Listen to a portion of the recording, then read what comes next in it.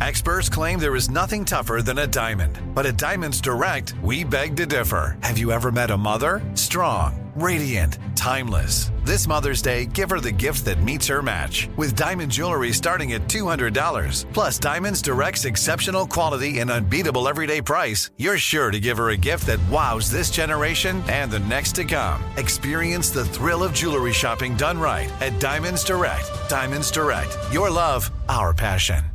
When you think about the future, what kind of technology do you envision? Whatever the future holds, artificial intelligence will undoubtedly be at the heart of it all. Join Graham Class as he hosts Season 2 of Technically Speaking, an Intel podcast, and hear from the minds transforming healthcare, retail, entertainment, personal computing, and more with the help of AI. Tune in every other Tuesday and explore the latest technology that's changing our world today and creating a more accessible tomorrow. Listen to Technically Speaking, an Intel podcast on the iHeartRadio app, Apple Podcasts, or wherever you get your podcasts. What's up, this your boy Lil Duval, and check out my podcast, Conversations with Unc, on the Black Effect Podcast Network. Each and every Tuesday, Conversations with Unc podcast feature casual and in-depth talk about ebbs and flows of life and the pursuit of happiness. Unlike my work on stage, I tap into a more serious and sensitive side to give life advice and simply offer words of encouragement, yet remind folks to never forget to laugh. Every Tuesday, listen to Conversation with Unc, hosted by Lil Duval on the Black Effect Podcast Network, iHeartRadio app, or wherever you get your podcasts. Presented by AT&T. Connecting changes everything. What does every grocery store aisle now have in common? Products that come in paper packaging. And not just the obvious ones like cereal boxes and juice cartons. From beauty products to boxed water, there are more opportunities to go papertarian than ever before. So why should you? Because paper comes from a renewable resource and can be recycled up to 7 times. Simply put, it's the smart choice for the environment. And it turns out the easiest choice for you. Learn more at howlifeunfolds.com/papertarian. Welcome to Stuff You Missed in History Class, a production of iHeartRadio.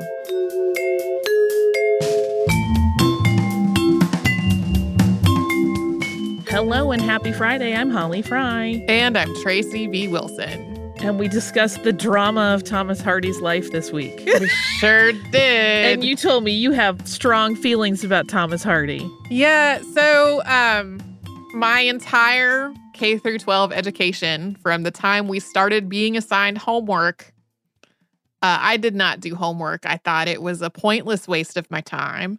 Yeah, I very rarely did it. I did have a very long bus ride, and even though I get kind of motion sick in the car, if I sat in the right way on the bus, I could usually get like my math homework done on the bus on the way to school in the morning. So I just didn't, I didn't do it. I was in trouble for not doing homework all the time. However, I read every single reading assignment for like English or literature class because I really enjoyed reading. And the one exception to that in my entire, elementary, middle, and high school career was Tess of the D'Urbervilles, which I started trying to read. And I was like, this is the most boring thing I have ever read in my entire life. I know this is not how literature class happens for a lot of folks, but what would happen was we would read the thing and then we would be given this multiple choice reading comprehension test. And so we were all supposed to read Tess of the D'Urbervilles. We were all supposed to get in like a small group and discuss it. And then we were going to take this multiple choice test. And one person in my small group had read it. The rest of us had not. The rest of us were like, this was so boring, I could not. And so she basically told us the whole plot of it. And then I took a test that I did so badly on because I had not read the work that when my teacher gave it back to me with this failing grade on it, she looked at me with this just sorrow on her face and said, Tracy, why did you do that? And so, yeah. And you've hated Thomas Hardy ever since. Yeah, I could not read it. And so then I was like, am I remembering this right? And so I went to the Project Gutenberg and I opened up Tess of the D'Urbervilles and I read the first 3 or 4 paragraphs and I was like, yeah, I can see why 10th grade me was like, nope. Was not here for this. Yeah. I read Jude the Obscure in high school and my little band of merry men and I, made a video about it as our class project, which was very silly, of course, as one does. And I got to be Arabella, and I played it very broadly. But I definitely did not, as I said at the top, have that connection with Hardy. And it, like I said, now as an adult looking at his work, and I've read more of it since, and knowing his life story, I'm like, good Lord, this is all embarrassingly autobiographical. Oh, yeah. Yeah. I wanted to talk a little bit more about Emma because she's a fascinating figure. And one of the things that I loved, but there wasn't really the right place to put it in here that didn't feel wedged in, it went in and came out like 6 times while I was working on this, is that she was writing throughout their marriage. Like, she was still trying to have her literary career, even though he wasn't really supporting it. And one of the things that she wrote that I didn't get the original of, was reading several papers about her, and one of which quoted several times this particular piece of writing that I love so much, because it's an article in a periodical called The Animal's Friend that she wrote in 1898, and it's like just about kitties.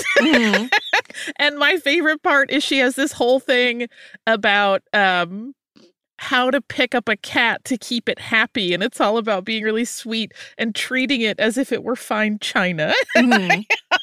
It's just so charming that she was a cat lady. She had a lot of cats up in the attic. This brings me to my next thing that I found fascinating doing this research, because every biography you read of Thomas Hardy picks a villain in this triangle of people. And they pick different villains depending on the point of view of the author, right? Sure. So some of them are very like, Emma was a pain in the neck. Poor Thomas Hardy was saddled with this monster who would openly say that she was from a higher class than him. And like, others will be like, Florence was really the gold digger. She went right after that business, and everyone knew that she was trying to lure Hardy. And Emma even does seem to have gotten a bit suspicious eventually of like, wait, why is this woman in our lives so much? And others are like, man, Thomas Hardy just he was in love with falling in love, and he didn't know actually what a relationship was. Yeah. And it's very fascinating to look at all of those, because I think the bottom line is, right, like, probably none of them were really, I mean, this is humans, right? Like, we all have foibles, and nobody's perfect, but all of them had these idealized views of relationships that no one could live up to. And instead of being like, oh, that's not realistic, they were like, damn it, you didn't fulfill my dreams. Yeah. Florence, the least of all. I think she wanted to know Thomas Hardy. She was a fangirl. She got married to him, and that worked out for her. Yeah. I think she kind of got the most happy ending of them all. She did. This is another part, though. So the cats. I read one biography that said that Florence got rid of Emma's cats, full stop. Wow. And I read another version where it was like, no, Florence actually wrote a letter to a friend about how some of the cats ran away when they didn't have Emma to take care of them, and some of the cats just died of old age, and some were killed, it sounded like. And I'm like, what exactly happened with those pets? But we know that the cats were not cared for after Emma passed, which is very sad.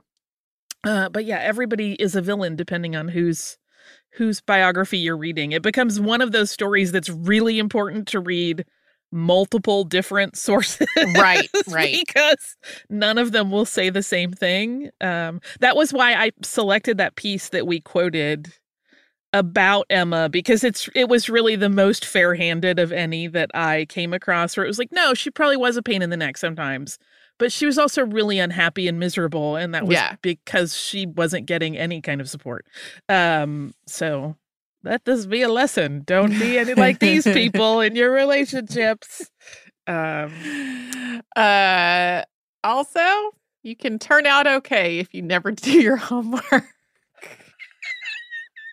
I never did my homework. Yeah, I was very bad. Thinking on homework has also changed since we were, like, I see increasing numbers of educators being like, especially in elementary school, it doesn't really serve a purpose. Like the homework that should be done is the work that didn't get done in class because like that's the practice that's needed. But I always was like, I learned this in class and you want me to learn it more home, I guess. I don't know. I would rather be doing literally anything else. Yeah, I was not a great homework doer. What I have the fondest memories of growing up in terms of schoolwork at home was studying for tests with my dad. Because if I made like flashcards or notes for him, he would quiz me on stuff. And it was the most fun sometimes we ever had. Like I will forever remember us discussing the 4 kinds of algae at length. Oh, wow. And him just laughing at all the different names of algae. And like, that was a really fun time. Yeah. But yeah, I was not a good homework doer. I coasted a lot. I got pushed through a lot of classes that were advanced, I think, because my best friend was the smartiest smarty pants of Smart Town. Mm-hmm. And they were like, we should keep her happy, which means just keep putting Holly in the classes, I think. Yeah. Yeah, I was lucky enough that I was usually able to do well enough on tests and stuff, having not done my homework, that 0 on my homework did not cause me to fail a class. I never had a 0 on a homework. I would have died first. I would literally like throw it together lickety split, but I would never have done that. However, I do also have a good, it's a mix in terms of good and bad. Our physics class in high school, I did none of the work before the first test. Mm-hmm. I still don't know how it happened, but I aced that test. And all of my friends who were much smarter than me did not. Oh, no. And so then it was like, Holly is the wunderkind of physics. And I was like, I don't know what happened here, y'all. I don't understand any of this stuff. Yeah. Yeah. So the rest of that semester was very difficult for me. But, education. Everyone responds to different stuff. That's the trick that nobody knew when we were kids. Yeah. There's been a whole, we heard a lot about learning styles some years ago. And like, there's some research that like, learning styles are more about preferences than actually whether you are able to learn better. But I do feel like a lot of people, the things I will hear teachers talking about doing with their classes now sounds a lot more engaging and relevant than what was happening in classes that I was in the 1980s and 90s, where it was really like, you are in 10th grade. You're going to read Tess of the D'Urbervilles for some reason. You're going to discuss it in a small group, and then you're going to take a multiple choice reading comprehension test. And that is somehow going to be useful to you. Right. Well, and I think that's the thing, right? Like you studied literature in college, as did I. And it's like when you actually start to like really dig in, and like I said, for me, the biographies are the entry point to that, to looking at literature as a lens of humanity, then it becomes much more interesting. But you don't get that when you're younger. And or at least we did not. I think now more teachers will introduce that concept, but in a way that's compelling. Yeah. I also had college experiences where I found the reading so dreadfully boring that I was like, how am I even going to get through this? This is awful. And then when I got into class and our professor talked to us about it, I would realize things that I, as a reader, reading by myself in my dorm room, had never seen, and was like, oh, this is actually really cool. There are all these layers to this that I did not understand upon reading it. And that was not how my 10th grade literature class with Tess of the D'Urbervilles worked at all. Oh, Tess. Oh, Thomas Harvey. And the kitties. I'm Tracy V. Wilson from Stuff You Missed in History class. Did you know small businesses make up 99.9% of all businesses in the United States? The world is powered by entrepreneurs, and if you're a small business owner or even someone dreaming of starting your own business, then you'll want to check out Season 2 of Mind the Business, small business success stories from Ruby Studio, from iHeartMedia, and Intuit QuickBooks. And every episode, hosts Austin Hankwitz and Janice Torres talk to entrepreneurs about how they've grown from the the lessons of launching and nurturing a small business and how they have found success being their own boss. From the excitement of first starting out to finding the right tools and resources to process invoices and payments like QuickBooks Money, you won't want to miss these inspiring stories of entrepreneurship and discovering ways to business differently so you can too. And if you're a small business owner or even someone dreaming of starting your own business, then you'll want to check out Season 2 of Mind the Business, Small Business Success Stories from Ruby Studio, from iHeartMedia, and Intuit QuickBooks.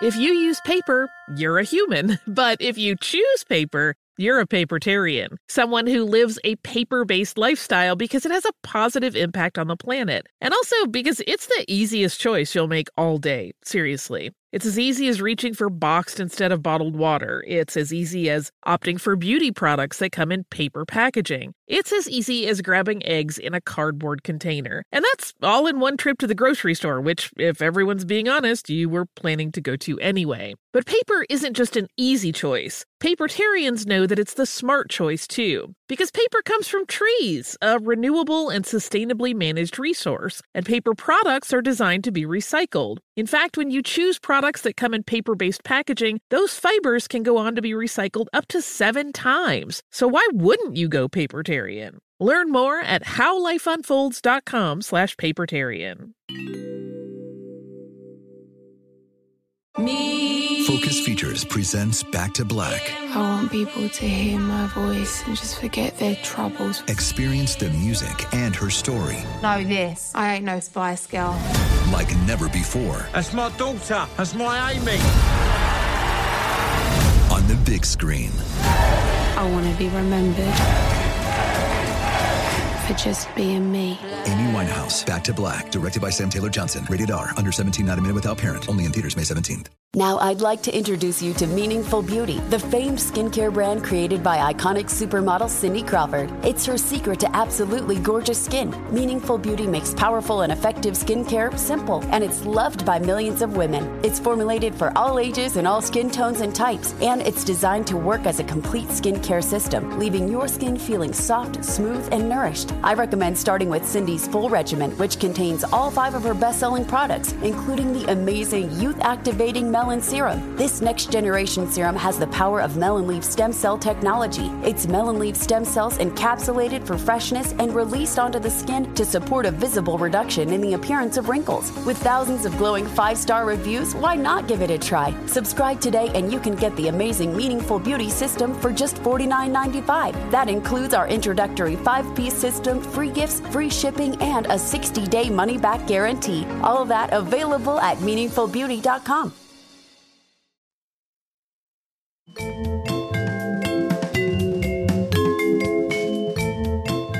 This week on the show, one of the things we talked about was the Women's March on Pretoria, South Africa in 1956, which I stumbled across in some random way and then thought I want to make that an episode of the show and discovered one of the things that can be challenging when talking about a topic about something that is that far away from where we physically are, which is the availability of resources. There are various books about this specific thing and the people who are involved with it.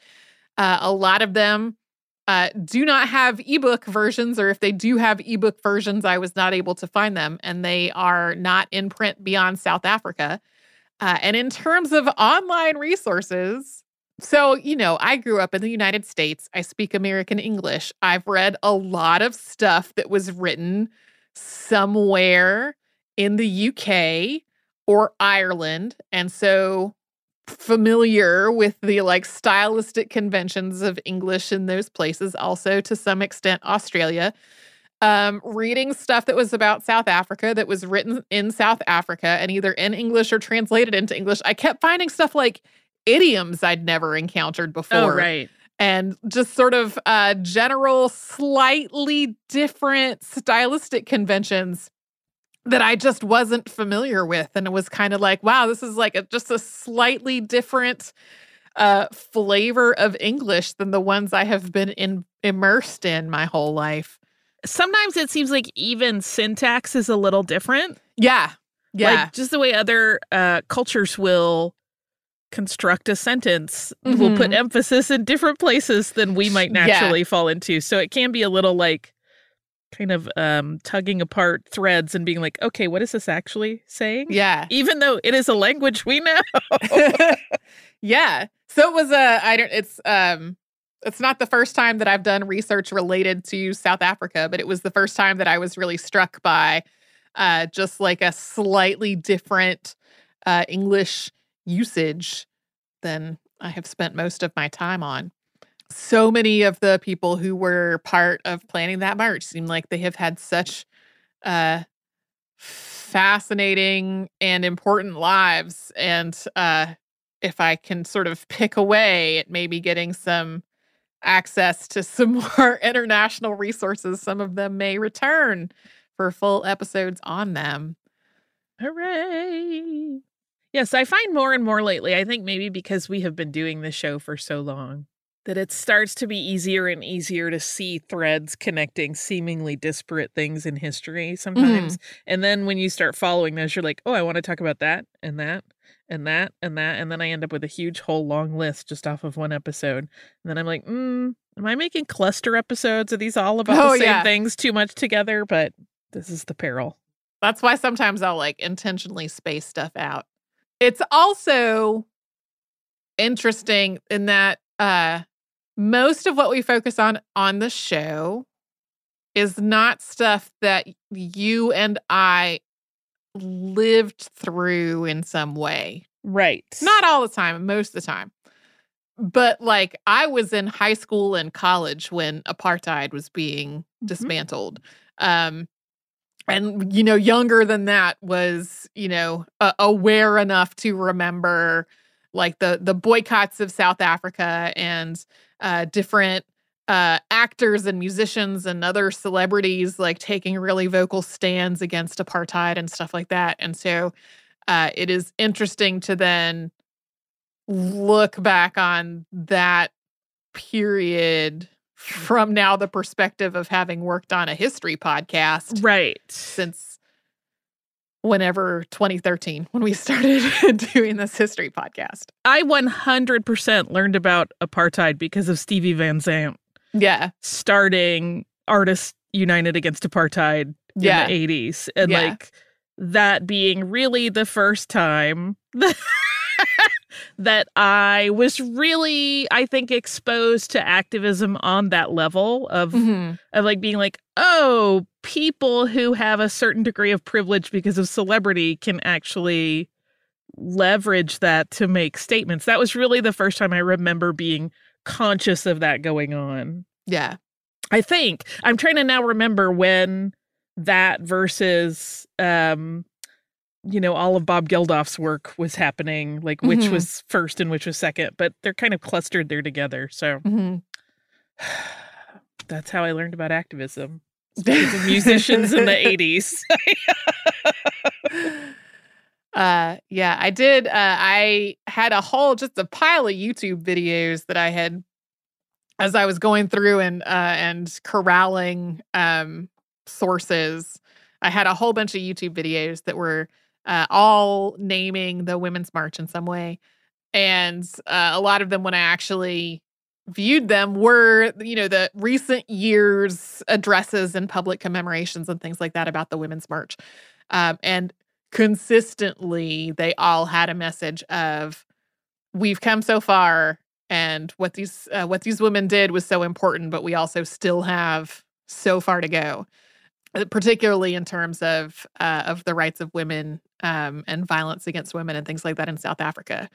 So yeah, it was really interesting to see that really consistent through line through all of these different speeches and newscasts and things like that from within the last few years. Yeah, well, it becomes a study in resilience, right? Like it can be difficult when your protest or your document that you've assembled or your petition doesn't seem like it's really moved the needle very much. I know I would have a very hard time going, okay, but I'm still going to keep trying, and not going, well, that didn't work. I am always impressed by, not necessarily in the sense of that word like, oh, I'm so impressed, but just it impresses on me how important it is to really retain commitment to a cause. Yeah. Because you don't always feel like you're making any progress or getting any wins. Right. But that's how change happens, is that you don't get deterred by what feel like setbacks or lack of progress. Yeah. So I'm glad I stumbled across this reference in some, I don't even remember, some random place that made me go, hey, let me look into more about that. Since it's Friday, hope everybody has a good weekend coming up, regardless of what is on your plates. We will be back on Saturday with a Saturday Classic, and then Monday with a brand new episode. We'll hope you'll stick around for it.